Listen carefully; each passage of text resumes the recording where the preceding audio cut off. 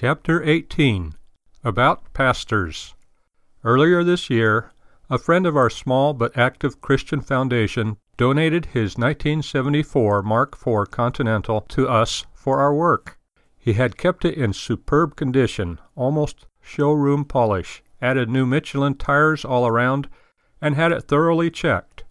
Naturally, it is a pleasure to drive. The car is also an interesting religious barometer. From time to time, as I travel up and down the state, someone will comment about the car and its condition, and ask me about me and my work. Sometimes I tell them I am a writer, which I am, and the author of 25 to 30 books, all currently in print. They are impressed.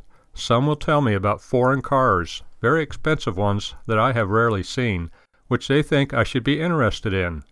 At other times, I tell them that I am a minister, which I am, still preaching and speaking all over the country.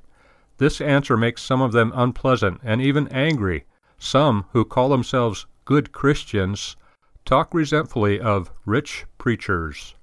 Now the Bible tells us that the laborer is worthy of his reward, and that those who labor well in the ministry of the Word and doctrine are worthy of double honor, which means double pay. 1 Timothy 5:17 through 18. Too many church members act as though God never said that. A very fine pastor went to a small, struggling church here in California at a cut in salary because he felt much could be done there. His wife went to work. He put in long hours as a pastor, building up the membership, and as a carpenter, doing the finishing work on the new building.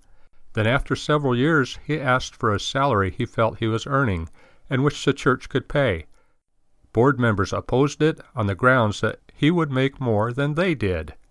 All too many church members act as though poverty is a virtue in pastors, missionaries, and Christian school teachers. They dishonor the Lord by dishonoring His servants. Take a good look at yourself.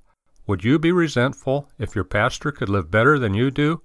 If so, don't call your attitude anything other than what it is, sin and envy, and it does not commend you to the Lord.